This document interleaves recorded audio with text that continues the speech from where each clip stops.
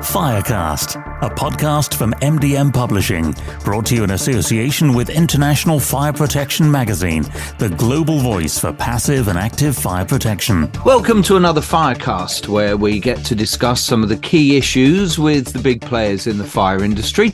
I'm Paul Hutton, and today on the Firecast we're joined by Paul Adams, Content Marketing Manager at Hochiki Europe Limited, and we'll be talking about the important subject of false alarms and what that means to the risk to UK businesses, safety, and the impact on emergency services. Now, obviously, automatic fire alarm systems are vital to provide an early warning of fire and are one of the most effective ways to keep business, staff, and customers safe in the event of a fire. But unfortunately, a significant number of signals from these systems aren't actual fires, they're false alarms, often caused by things like cooking fumes or dust, incorrectly reported by smoke sensors as smoke, or a lack of regular maintenance and testing of the fire alarm system. These unwanted fire alarm signals mean fire crews are called out unnecessarily. So what can we do about it? Well, Paul's joined us to give us some ideas, including initiatives in Scotland and London that are challenging alarms before responding. The call challenge is a process that involves asking the duty holder with responsibility for the workplace premises whether they have investigated a fire alarm before reporting a fire. So, Paul, let's start with a simple question.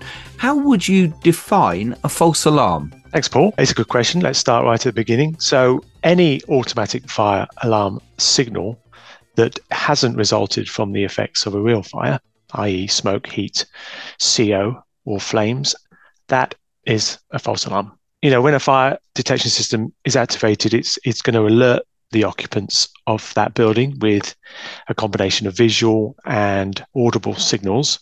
And it might also automatically signal to the local fire and rescue service, but basically it's simply designed to react to a stimulus.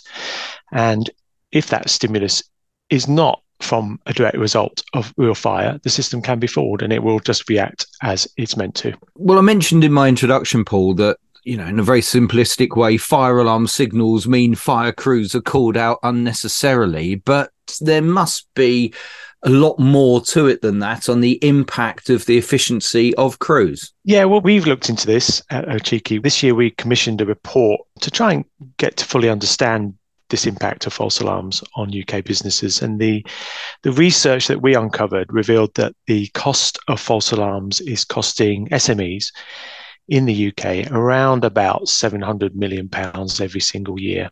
We conducted the research across around about 300 small businesses across the UK, and some of the stats from that, quite shocking. 9 out of 10 resulted in the complete evacuation of the building. So you can see this is where most of that cost is born. It's that loss of productivity. But then it goes deeper than that, because 56% of business owners that were surveyed said that excessive false alarms mean that staff then don't take the real alarm seriously. So, you get that alarm fatigue and complacency amongst the staff, which could result in disaster, of course. Obviously, there must be a financial implication to building owners if there are false alarms. Is there some sort of fining system involved in it, Paul? There's quite a few fire rescue services introducing fines for false alarm attendance. Last time I checked, the London Fire Brigade were charging something between £450 and £500 per false call out. So, yeah, absolutely a penalty for building owners who regularly generate false alarms. I mentioned the call challenge, the emergency services response to this. So what's the approach?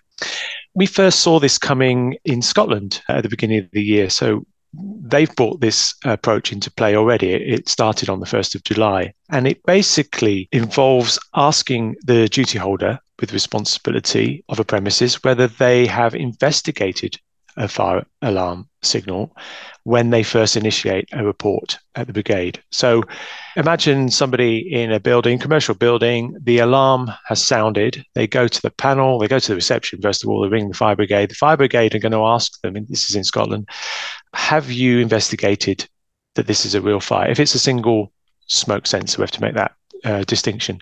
So a signal from a single smoke sensor in a premises. that will invoke the call challenge. In other words, there's not going to be an automatic sending of an appliance and its crew from one signal from one smoke sensor. So the duty holder has to go and investigate whether that is a real fire. And there's some good advice on the FIA website for anybody who wants to have a look about how you go about that safely, because obviously you don't want to put anybody at risk. So you investigate the fire, then you confirm that it is a real fire. And I mean, we're talking about obviously things like smoke, heat, sound, those sort of things. And then when you confirm that it is a real fire, the appliance is sent. Who else has adopted this approach? Well, since we looked into this, I mean, Scotland, they brought this approach in for a valid reason. 28,000 false alarms they responded to on average every year. So you can see why they want to change things up. We've found that Gloucestershire Fire Brigade and Hertfordshire are two of the fire and rescue services that are looking to adopt this. But as recently as September, the London Fire Brigade announced that they are about to conduct a month of public consultation on a very similar approach after disclosing that they attend 47,000 false alarms last year.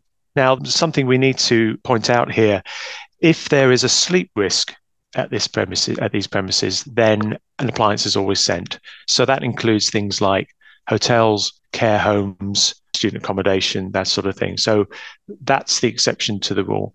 And also, I mentioned that it's the challenge is there if the signal is generated by a single smoke. It's also automatic attendance if the signal is generated by a multi-sensor, a sprinkler system, or more than one smoke sensor activated, because then obviously they are true signs that a fire is probably taking place. There's some timings also involved in their approach. They intend to stop attending automatic fire alarm signals between 7 a.m. and 6 p.m. In other words, when there's people in the building who can manually go and check that it's a real fire. Now, there's anything outside of those hours, they'll automatically attend. But it's interesting, when we looked at the Scottish approach, there was no mention of any time scale. So the refusal to attend a signal from a single smoke, it makes you wonder what happens outside of business hours. If a single smoke is activated and there's nobody on site to manually verify that it's a real fire, how long is it going to take to get somebody with a key to that premises to do the check before the Scottish Fire and Rescue Service attend? But we've got so many of these false alarms here, Paul. What can building owners do, and what, frankly, must they do in order to respond to this? Well, there's plenty of advice out there. Again, I would direct anybody to the FIA website. There's some brilliant advice for any building owners who are concerned and want to reduce false alarms. So review your fire safety risk assessment. Keep a log of all those false alarms, because that's going to help you identify any trends if there's particular equipment that's failing. Create an action plan, which will help reduce any false alarms from happening. Check your sensors and detector types and their locations. Are they in the right locations? You're going to need a fire engineer to help you and advise you on that. But seek advice from a competent fire alarm engineer. If you've got an old fire system, anything over 10 years possibly needs an upgrade. Think about replacing standard smoke sensors with multi-sensors. The BRE and the FIA recommend the use of multi-sensors as reducing false alarms. They did some research themselves a few years ago. In general, it was found that the more sophisticated the sensor, then the less chance of false alarms being generated. So we would always say, if you can fit a multi-sensor, it's probably the best thing to do. Keep your automatic fire alarm system maintained. That should be a no-brainer, really. If the system is allowed to fall into disrepair, you're going to get false alarms. Simple as that. So make sure that you're having at least an annual service every year on your alarm system. And you mentioned about the multi-sensors and the fact that the FIA and BRE are recommending them. Tell me a bit more about the difference when it comes to multi-sensors, in as far as fitting the systems behind it, and generally the the value and the technicalities of a multi-sensor system? Yeah, so I mean, even putting aside the core challenge approach, which says that they will always attend a signal from a multi-sensor, and that's because the multi-sensor has more than one sensing element in it. Okay, so it's checking different types of criteria that may indicate a fire. Now, normally, most people would have heard of a heat and a smoke, but there are devices out there, including some from Hochiki, that will detect smoke, heat, and CO.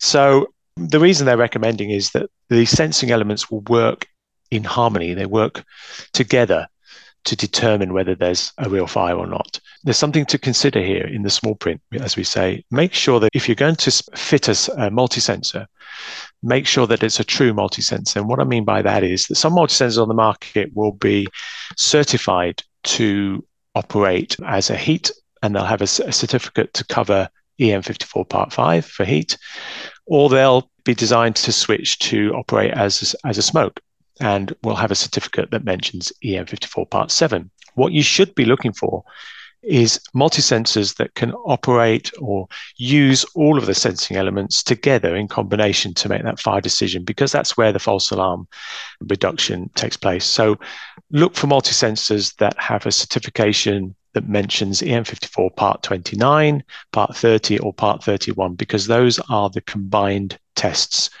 If a multi-sensor doesn't have those certificates, then it's not going to use all of its sensing elements to make the fire decision, and may not be the best for wheedling out false alarms. And you mentioned the small print there. Now, not everyone reads the small print, Paul. You clearly go through it all with a fine-tooth comb. What other things do we need to understand when it comes to the small print around multi-sensor certification? If your multi-sensor isn't certified under those particular parts of EM54, then it's not using all of the elements to make a fire decision. That's the main thing we would say.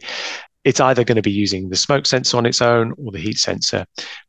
If it's got Part 29, 30, and 31, or any of those, then basically what we're saying is that it's been tested by using all those sensing elements simultaneously to make a fire decision. So in the case of a heat and smoke multi-sensor, typically it's an optical sensor that's enhanced by the heat part of it. So it's operating as a smoke. As soon as heat is detected, the sensitivity of the smoke is increased to check whether it's a transient signal or whether it's a real fire. And you mentioned various multi-sensor devices on the market, including from Hochiki. So when it comes to this, how can Hochiki help? Well, obviously, all of our products will be on our website, so please check that out. We also have some information about the Scottish Call Challenge approach. We've set up a webpage that explains that and the next steps for business owners who are concerned. We conduct CPDs on false alarm management. And so if you're interested in that, just follow us on social media or check our website, and there'll be details of when we're next conducting one of those. And if you can't wait, there are recordings of our CPD webinars also on our website. Just look for the Webinar Vault page. And of course, we can deliver those CPDs in person to anybody who's interested. Just contact us through the website. There is a form, or you can email us on cpd@hochikieurope.com. Paul Adams is Content Marketing Manager at Hochiki Europe. That's it for the latest Firecast. Thanks again to Paul for joining us. Some interesting and indeed essential insight from him in today's conversation. If you enjoyed it, make sure you share it with your colleagues and give them the value of Paul's knowledge too. I'll be back with another Firecast soon. Thank you for listening. Firecast is produced and presented by Paul Hutton and is an MDM publishing podcast in association with International Fire Protection Magazine.